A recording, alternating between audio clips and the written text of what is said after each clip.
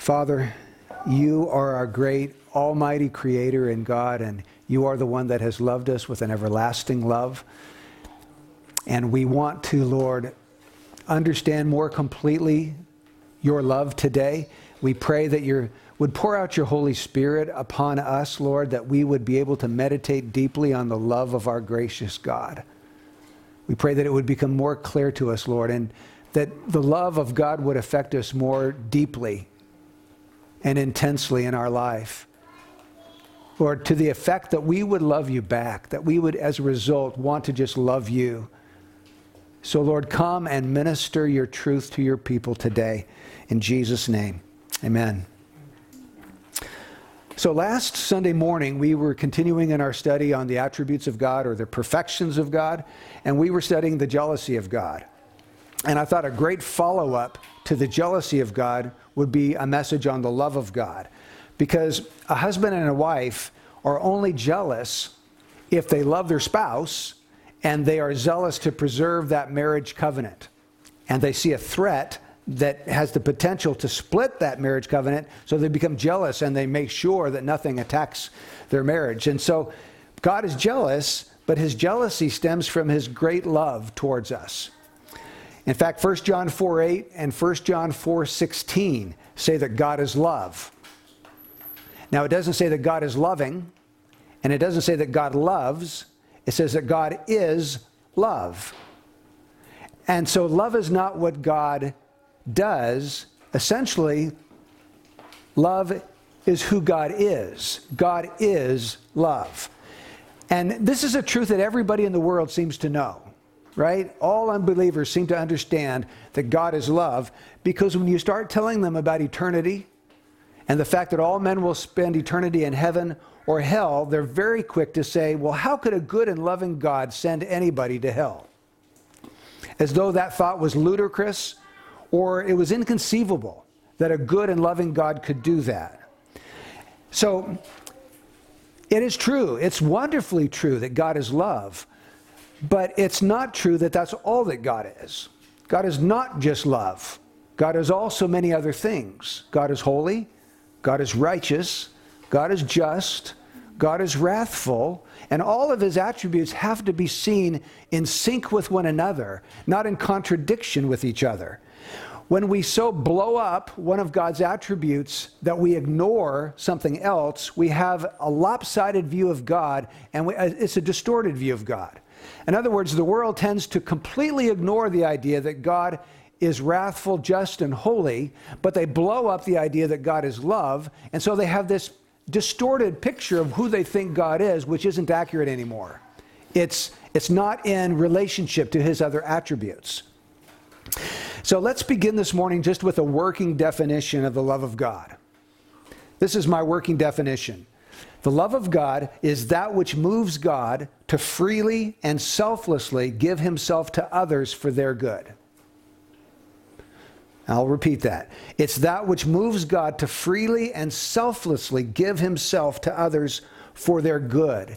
And this attribute of God is an essential part of God's very nature. God is love. He has always been love. He always will be love. So God is continually being moved to freely and selflessly give himself to others for their good. So what I'd like to do this morning is look at 7 different aspects of the love of God in the Bible. You might think of this as viewing the same panorama from 7 different windows as you move around, and you're looking through these prisms and you see a different perspective on the same thing, but it's all talking about the love of God. So the very first thing I want us to think about this morning is this. The first aspect. The love of God is uncaused. The love of God is uncaused. And what I mean by that is that there was nothing inside of us to attract this love or to cause God to love us. We didn't merit or deserve God's love. So if God loves us, it has nothing to do with you and me somehow making ourselves worthy of his love. How often have you heard of people who think that they've got to somehow become worthy of God's love? They won't come to Christ until they feel like they're worthy of him loving them. And they've got everything backwards, because God doesn't love because we're worthy of it. If he only chose people to love that were worthy of his love, there wouldn't be anybody for him to love, because nobody's worthy of it. God loves unworthy people. God's love is free, it's sovereign, and it's gracious. So, how do we know this? Let me see if I can back up what I've just said from Scripture. Let's look at the Old Testament, and let's look at God's love for the nation of Israel, first of all. And this comes from Deuteronomy chapter 7, verses 7 and 8.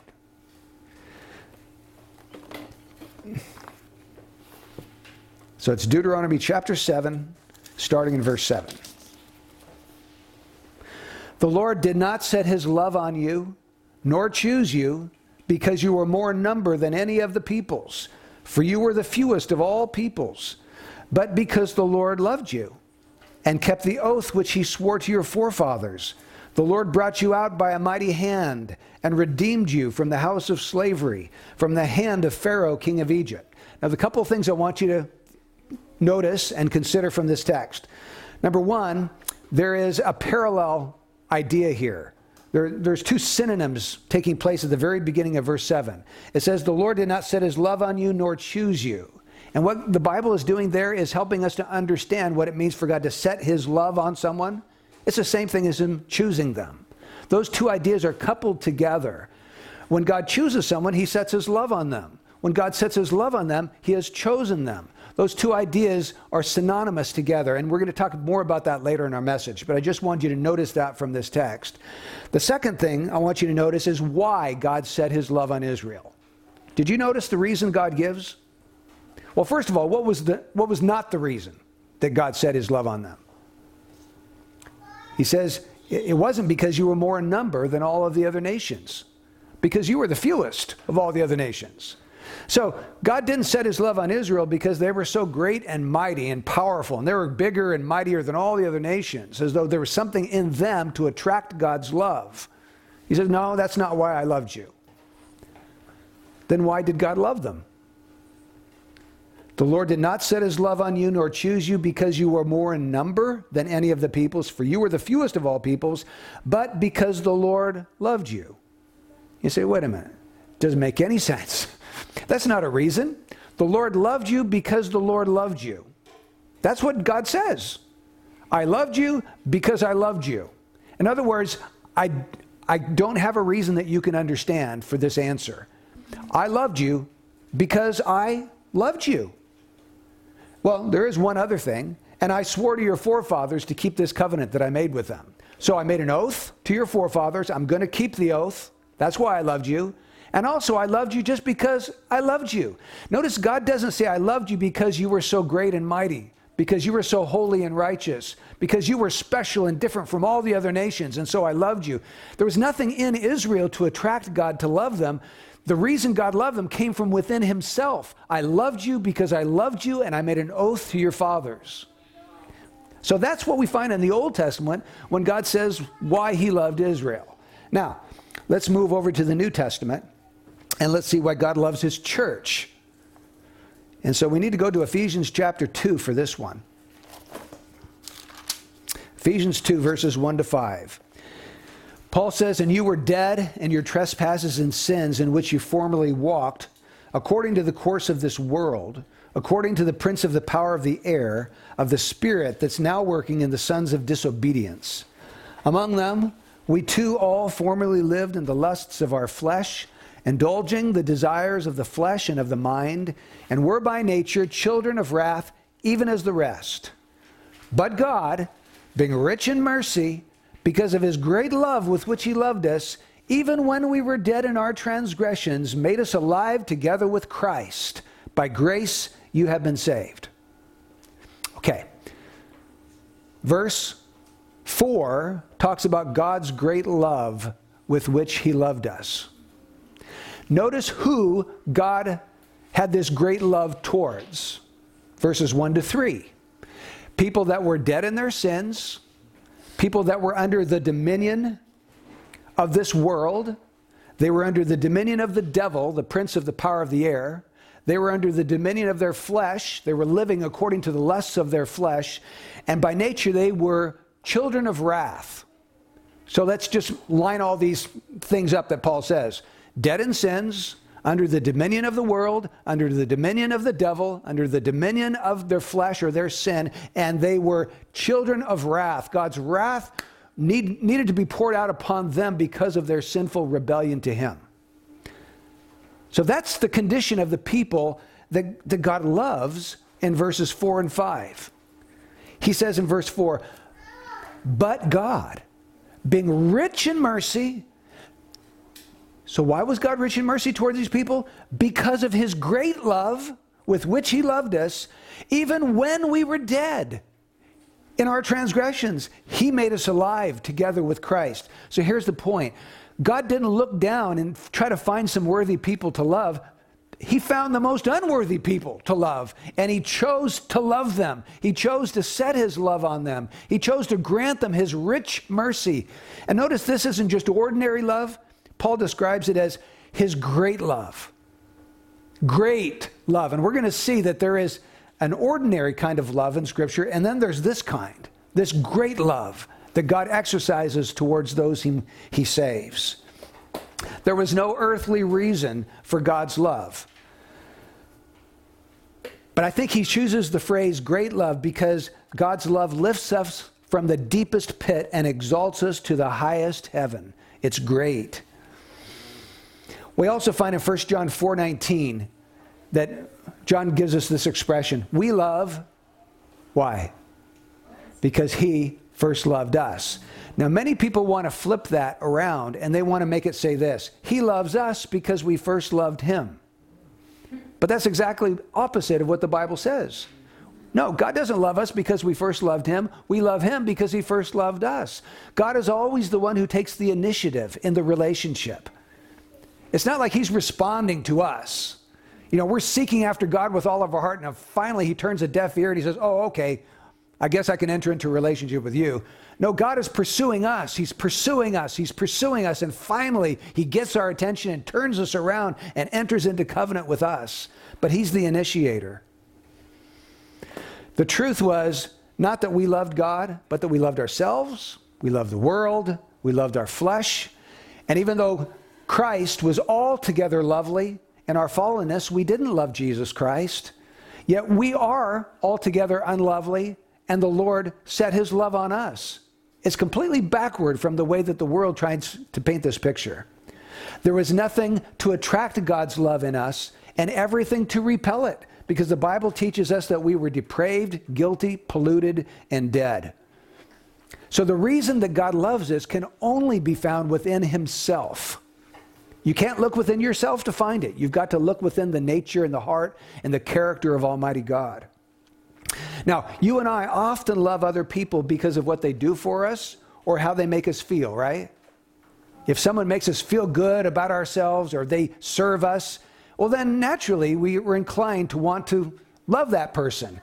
But we weren't serving God, and we didn't make God feel real good about how we lived in obedience to him. It was completely the opposite. And in spite of that, God loved us. So God's love is not because of us. It's in spite of us. It's a whole different kind of love than the world knows. So that's the first facet of God's love, what we need to understand. The love of God is uncaused. It's unsought. Okay, secondly, the love of God is eternal. And we need to go back to Jeremiah 31:3, our opening scripture this morning, and meditate on that. But ask yourself the question, when did God love us? When did God begin to love us? Was it when we repented? Was it when we put our faith in Jesus Christ that God began to love us? No, not at all. Was it when we began to worship him and we began to serve him? No, it happened way, way before that.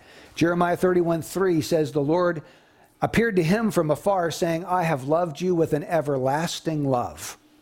Therefore, I have drawn you with loving kindness. So God's love stems from everlasting.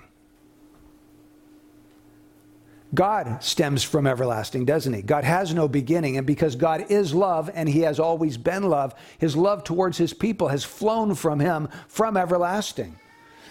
Remember Ephesians 1, verses 4 through 6. It says, just as he, God, chose us in him, Christ, before the foundation of the world, that we would be holy and blameless before him. In love, he predestined us to adoption as sons through Jesus Christ to himself, according to the kind intention of his will, to the praise of the glory of his grace, which he freely bestowed on us in the beloved. Now notice the two verbs in this section of Scripture. The two verbs are chose and predestined. Just as he chose us, and it says in love he predestined us. So those two verbs help us to understand one another. Now, what's the time indicator in this text? When did God choose and predestine those? It says before the foundation of the world. What motivated God to predestine us to adoption as sons? What does the text say? It says in love, he predestined us to adoption as sons. That's what the Bible says. God was motivated by love to predestine you to be adopted as his child, to bring you into his kingdom, to lavish his love and his grace upon you. It was God's love that caused this predestined purpose to include you from before the foundation of the world.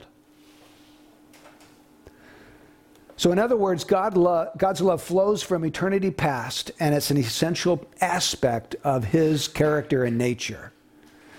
So there we have the facet of the love of God. It's eternal. It's uncaused, and it's eternal. And the third aspect of God's love is that it's sacrificial. Interestingly, most of the time when you come to the New Testament and you read about the love of God in the New Testament, and test me on this, get your concordance out and look up all the verses about God's love. Most of the time in the New Testament, the love of Jesus Christ or the love of God is connected to the cross. It's connected very vitally. I'm just going to read you a bunch of passages and just listen carefully. Of course, John 3:16. For God so loved the world that he gave his only begotten son. Of course, he's talking about giving him up to death. Ephesians 5:2. Just as Christ loved you and gave himself up for us, an offering and a sacrifice to God as a fragrant aroma. Or Ephesians 5:25. Husbands, love your wives, just as Christ also loved the church and gave himself up for her.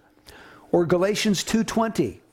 The Son of God who loved me and gave himself up for me. Or Romans 5:8. But God demonstrates his own love toward us in that while we were yet sinners, Christ died for us. Or 1 John 3:16. We know love by this, that he laid down his life for us, and we ought to lay down our lives for the brethren. Or 1 John 4:10. In this is love, not that we loved God, but that he loved us and sent his Son to be the propitiation for our sins. Did you hear all of those texts? Every one of them, the love of God is directly connected to the cross. Jesus giving himself up in death for his people. So the greatest demonstration of the love of God ever in history was the cross. That's where you see it most explicitly. Now, why was the cross the supreme demonstration of God's love? Let me give you 4 thoughts that might help you in this regard. Number 1, consider how precious Jesus was to the Father. Jesus was God's only begotten Son. In fact, Colossians 1:13 says that he is the Son of his love. And you remember when God spoke from heaven at the baptism? This is my beloved Son, in whom I am well pleased. So in giving up Jesus to the agonies of the cross, God the Father was giving the most valuable thing that he could. His own Son, his only begotten Son. 2, consider what God gave Jesus to do. God sent Jesus to become a curse for us. Galatians chapter 3. He became a curse on our behalf. He became the scorn and the contempt of men. He experienced the hideous and shameful sufferings of the cross. And God subjected his Son to his almighty wrath because Jesus became the propitiation, the wrath bearing sacrifice, the one who averts the wrath of God. God hurled his wrath upon his Son, and he absorbed it in himself so that very same wrath would not be hurled upon us in hell. So that's what God gave Jesus to do. Thirdly, consider who God gave Jesus for.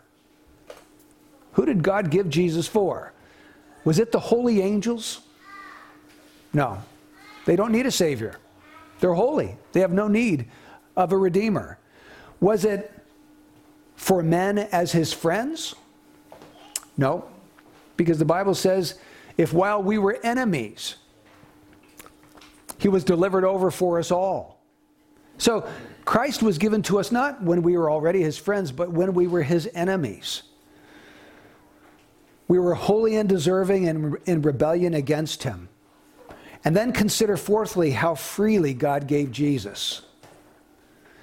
It wasn't that all of mankind was crying out to God, Lord, please send us a Savior. We're doomed. We're undone. We're fallen. We're guilty. We're under your wrath. God, send us someone who can take away that situation. Nobody was seeking after God. Nobody was crying out to God for a Savior. Nor did we deserve one. God gave Jesus Christ freely, unsought, and unbought. So the love of God is accentuated when we consider how precious Jesus was to God, what God gave him to do, his horrible agonies and sufferings, who God gave him for, his enemies, and how freely he gave him. There's never going to be a greater demonstration of God's love than the cross of Jesus Christ. So that's the third aspect of God's love. It's sacrificial. It's self-sacrificial. Number 4, the love of God is distinguishing. That's number 4. What do I mean by distinguishing? I mean that the love of God is not the same towards all people. God has made a difference. God has distinguished in whom he sets his love upon. His love is not given in the same degree to all people equally all across the world. Now I know that I'm probably, I don't know. I might be rubbing someone the wrong way just by saying that, because I've heard so many times people say, God loves every person exactly the same.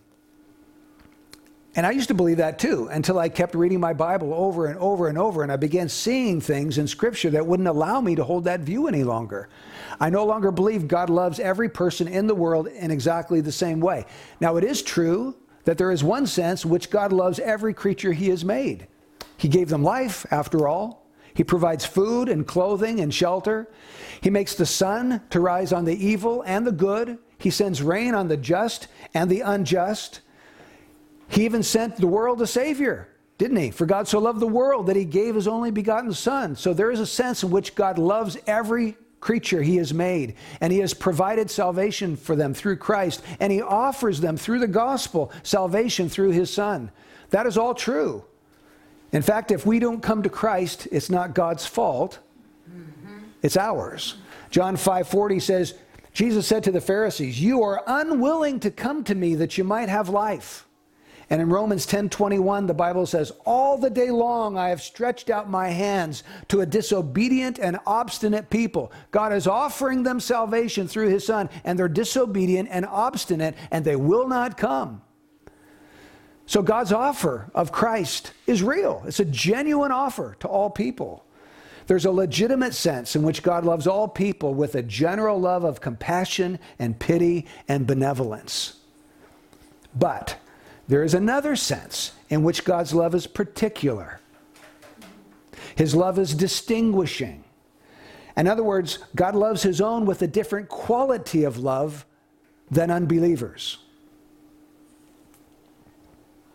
And that only makes sense if you think about your own life. Like, Oleg, you and I are the only husbands in the room at the moment. But let's think about it. If we told our wives, "Hey, honey, you know I love you.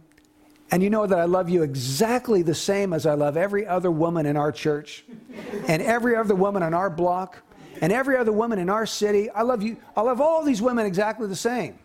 What's going to happen? We'll probably be sleeping on the couch, right? Because our wives don't want to hear that they're not special to us. And is it true that God has a bride, but he doesn't, his love for his bride is exactly the same as it is for every other person in the world? I don't believe it is. Even you who are parents, think about your love for your own children. Is your love for your children exactly the same as it is for every other kid on your block?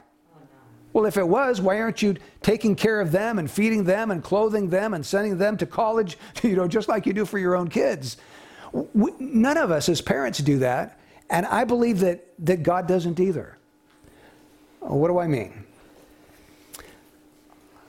Let me just read several scriptures that might help you to understand why I've come to the conclusion that God has a unique and special love for his church, for his elect.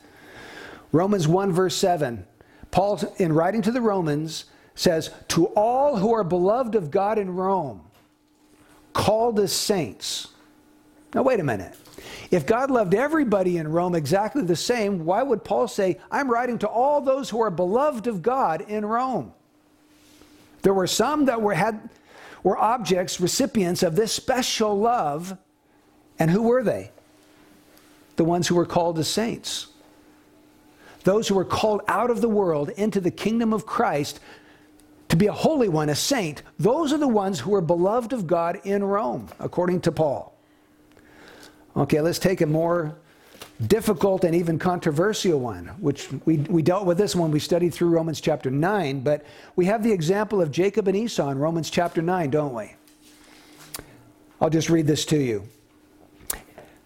"For though the twins," that's Jacob and Esau inside their mother's womb, "for though the twins were not yet born and had not done anything good or bad, so that God's purpose according to his choice would stand, not because of works, but because of him who calls, it was said to her, the older," that's Esau, "will serve the younger. Just as it is written, Jacob I loved, but Esau I hated." Now, if God loves every person exactly the same, how can God say that he loved Jacob and hated Esau? Even if you try to make the word hated simply mean love less, it still means that there is a different quality of love that God exercised toward Jacob than he exercised towards Esau. I think what the text is saying is that God had decided that he was going to do some very important things in the life of Jacob that he was not going to do in the life of Esau. And the difference between what he was going to do for the two was so great that it was like love and hate. Let's look at another one, Colossians 3:12. "So, as those who have been chosen of God, holy and beloved, put on a heart of compassion, kindness, humility, gentleness, and patience." Now, who's Paul writing to? God's beloved. Who are they? Those who have been chosen of God, those who are holy. He's not writing to all the world and calling them his beloved. He's writing to those who were chosen of God and holy. In other words, set apart from sin to God to be his covenant child. Or how about 1 Thessalonians 1:4? "Knowing, brethren, beloved by God, his choice of you." So who is the one who is beloved by God in 1 Thessalonians? The one that God had chosen. The one whom God had made a choice of. Or let's take 2 Thessalonians 2:13. "But we should always give thanks to God for you, brethren, beloved by the Lord, because God has chosen you from the beginning for salvation through sanctification by the Spirit and faith in the truth." Now, who are those who are called the beloved of the Lord in this passage? Number one, they're brethren. That's how he identifies them. "But we should always give thanks to God for you," who? Brethren, beloved by the Lord. Why? Because God has chosen you from the beginning for salvation. So do you see the connection between election and love? There is an inextricable connection or bond between God's love for his people and his choice of them. Going all the way back to Deuteronomy chapter 7, verses 7 and 8, where he loved Israel because he had set he had chosen them and set his love on them because he loved them and was fulfilling an oath to them. Jude, the first verse of the book of Jude. This is how Jude starts. Jude, a bondservant of Jesus Christ and brother of James, to those who are the called, beloved in God the Father, and kept for Jesus Christ. Who are the beloved of God in that passage? Those who are the called. Those who are kept for Jesus Christ. So you're starting to see when the Bible in the New Testament identifies those whom God loves, it's usually not in a general sense. It's usually in a particular distinguishing sense, and it's usually the church. It's usually those God has called out of the world to be in his kingdom. So let's try to back up a little bit and slow down and see if we can figure out why God's love is distinguishing. And I'm going to offer you my thoughts on this. I want you to think about it and see if you agree or disagree, but I'll just share my thoughts. I get my idea from John 17, verse 24. And Jesus, in his high priestly prayer, said, Father, I desire that they also whom you have given me be with me where I am, so that they may see my glory which you have given me. Why? For you loved me before the foundation of the world. Now here Jesus mentions that God the Father loved him before the foundation of the world. Interesting. That phrase, before the foundation of the world, is the same phrase that comes up in Ephesians 1, verses 4 through 6. And what do we read there? That we are chosen in him before the foundation of the world. So if God loved Jesus before the foundation of the world, and he made a decision that he was going to put some of his people into Christ, unite them to Christ before the foundation of the world, then all that love that God is pouring upon his Son, those who are in his Son, they're the recipients of it. It's not that they're any better than anybody else. We're all alike, fallen and guilty before God. But if we are in Christ, it's like if you take a paper and put it in my Bible and then take the Bible and throw it in the ocean. Well, the paper's going in the ocean too. And if we are in Christ and God's love is being poured out upon his Son, and you happen to be in the Son, you are the recipient of all that love that comes through God, through Jesus Christ. So our union to Christ is very important in being a recipient of God's love. Let's look at another facet of God's love. God's love is unfathomable. Now, the word unfathomable means incapable of being fully explored or fully understood. It describes a pit or a well that has no bottom to it. It just keeps going down and down and down. It's a bottomless pit, you might say. God's love is so deep that you can't ever get to the bottom. There's always more to be explored when you come to his love. And that's why when we come to Ephesians chapter 3, Pastor Jerome was preaching on this. Paul's praying for them, and he prays that they would know the love of Christ which surpasses knowledge. Now, isn't that a strange prayer? Lord, help them to know the love of Christ that surpasses knowledge. Well, how can they know something that surpasses knowledge? It seems to me maybe they know a little bit more than they did before, but they're never going to know all of it because it surpasses knowledge. So maybe next week they'll know a little bit more, and next year they'll experience a little bit more of that love, and they're constantly going deeper, but they never get to the bottom of the love of God. In John 17:23, Jesus said in his prayer to God that God loved believers even as God loved him. Let that sink in. In fact, let me just read it to you because it's an astounding verse. It's John 17:23. I and them, and you and me, that they may be perfected in unity, so that the world may know that you sent me and love them even as you have loved me. So think about the kind of love God has for his Son. And then think about the fact that God loves us even as he loved his own Son. Now that's an unfathomable love. I frankly admit I don't understand that kind of love and how deep and strong that kind of love must be. But if you're a Christian, you are the recipient of that kind of love. And maybe that's why Paul referred to God's love in Ephesians 2:4 as his great love. It's no ordinary love. It's his great love. Okay, facet of God's love number 6. The love of God is invincible. Now, what do we mean by invincible? That was the best word I could find to describe this. It means too powerful to be defeated or overcome. God's love is too powerful to be defeated or overcome by anything. And thank God it is, because we have all kinds of enemies that we face in this life that if God's love were not invincible, we surely would be overcome by these trials and sufferings. And I'm thinking here about Romans chapter 8. I'm thinking here about the enemies that the Christian faces during this lifetime.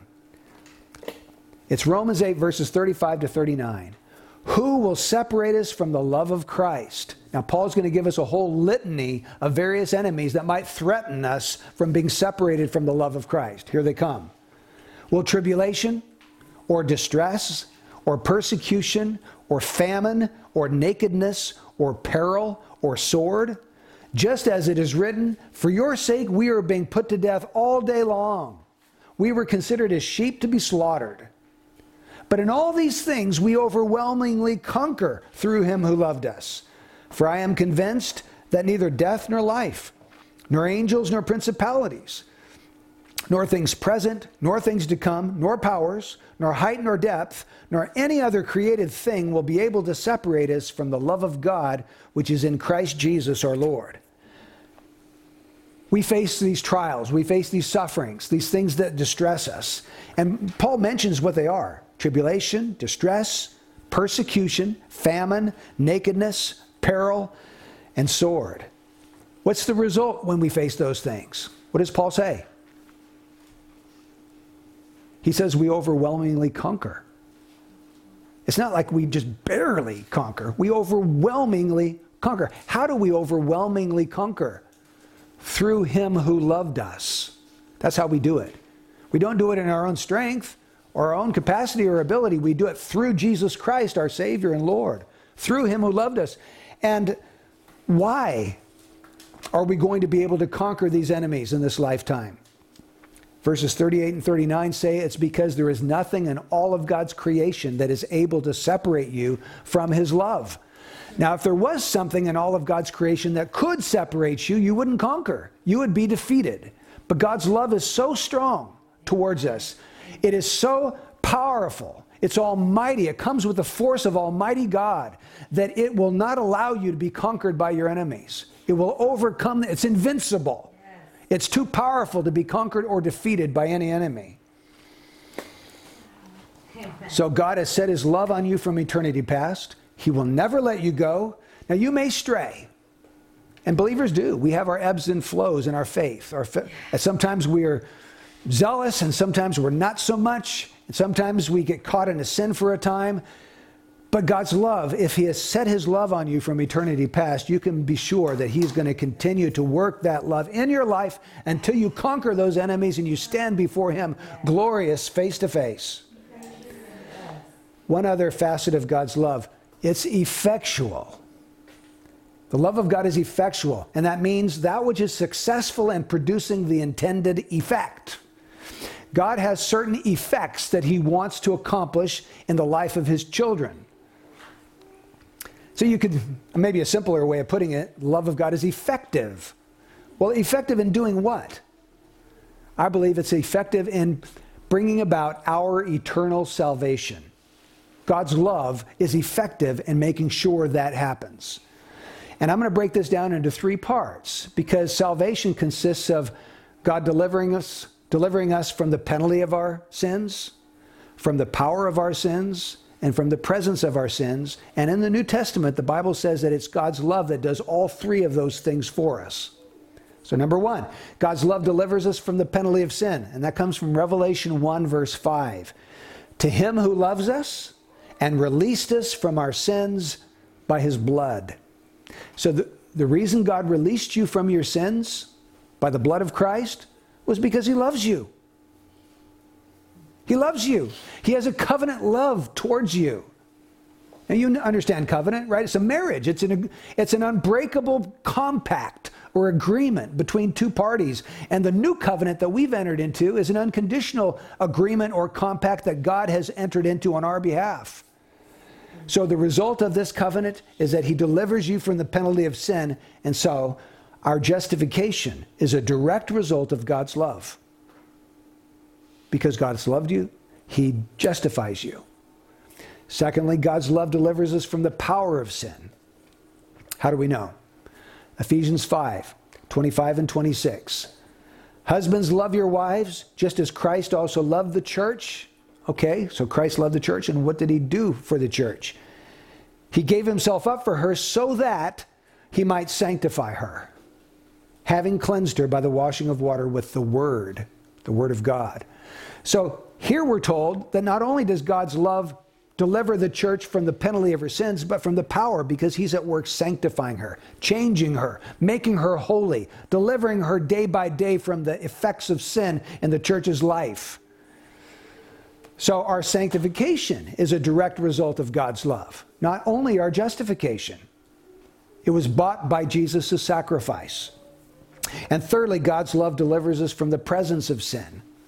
Where did we get that? The very next verse in Ephesians 5:27. It says, Christ loved the church that he might present to himself the church in all her glory, having no spot or wrinkle or any such thing, but that she would be holy and blameless. So God's goal for you is to present you to himself in all of your glory, without any spot, without any wrinkle, without any blemish, perfect in his sight. And that's a result of his everlasting love for you. Because he's loved you from everlasting, he's going to love you to everlasting, and he's going to present you to himself perfectly glorified in his presence. So our glorification is a direct result of God's love. Our justification, our sanctification, and our glorification all are fruits of God's everlasting love towards his people. So the Bible teaches us that the love of God is uncaused, eternal, sacrificial, distinguishing, unfathomable, invincible, and effectual. Wow. I love that. That's a whole lot to understand about the love of God. So let's just conclude with some concluding exhortations and some thoughts. First of all, be amazed that God ever set his love on you. How many millions of people around the globe are nicer and sweeter and kinder than you? And yet God set his love on you. Be amazed by it. Be overwhelmed by the love of God towards you. Let it overwhelm you. Let it produce a shocking sense of thrill that you are one of God's people. He could have passed you by. I mean, there was nothing in you to attract him to come and select you. He could have passed you by, but he didn't. He called you out of darkness into his marvelous light. He brought you into his kingdom. He's showering his love on you. So be amazed by that. When you look at your family members that are not saved, or fellow employees, or neighbors that don't know the Lord, people all around you, wherever you go, be thrilled that God has had mercy on your soul, that he loves you. Number two, be amazed that God doesn't stop loving you. Right? Amen. How many sins have we committed since becoming a Christian and God hasn't stopped loving us? How many times have we failed the Lord? Right, let's be honest. We do. We fail the Lord. We sin against him. And yet God has not thrown us away as a bunch of garbage on the side of the road. No, he set his everlasting love on us. We are his treasure for reasons unknown to me. We're his jewel. He loves us with an everlasting love. And he won't let us go. In spite of the fact that our faith and our love to him ebbs and flows and is stronger and weaker, the Lord is constant, never changing in regard to his love for us. Number three, be amazed that you will never tire of experiencing God's love. If God's love is unfathomable, that means we never hit the bottom. Now, everything else we do in this life eventually gets monotonous and boring and tiring. We get weary of it, If you do it enough, eventually you want to do something else, right? But when it comes to the love of God, for all eternity, we will be thrilled by understanding and experiencing his rich, great love for us throughout eternity, that we are the objects of his favor and his blessing. Praise God. And then number 4 is very, very simple. Love God. Has God loved you? Well, then love him in return. We can't initiate this love relationship, but we can respond. And so let's respond to him. How did Jesus say that someone would love God? If you love me, you will obey my commandments. Are you actively seeking to obey the commandments of Jesus? When you read the word and you find a commandment, do you set your heart, okay, Lord, this may be hard. I know it's going to be hard and it's difficult, but I determine by your grace, I want to obey this commandment. Give me the power. That's the spirit that we need to have whenever we come to the word, especially when it comes to difficult commandments, real difficult ones. Demonstrate your love for God in the way you love other people, and the way that you serve other people, and the way that you put God first in your life, and the way that you set aside him as your top priority. When you spend time with him and you have, when you listen to his word and you open up your heart and you pray to him, set aside that time as top priority in your life as a demonstration that you love the one who loved you first. So those are my thoughts for you this morning. I hope that was a blessing to you. I hope that it will enrich your spiritual life. But let's go to the Lord now and let's just pray. Lord, we realize that there is so much in our lives that is unworthy of your great, beautiful, precious love. We thank you, Lord, that you set your love on us. We thank you, Lord God, that you didn't let us go, didn't pass us by, but you called us by your grace. You were pleased to reveal your Son in us. And we know, Lord, that there was no reason in us for that to happen. And so we're overwhelmed by your goodness to us. We pray, Lord, that knowing your love would have a profound impact in the way we live out our lives. And so work in us and through us, Lord, that we would be responders to the great love of our Father. In Jesus' name, amen.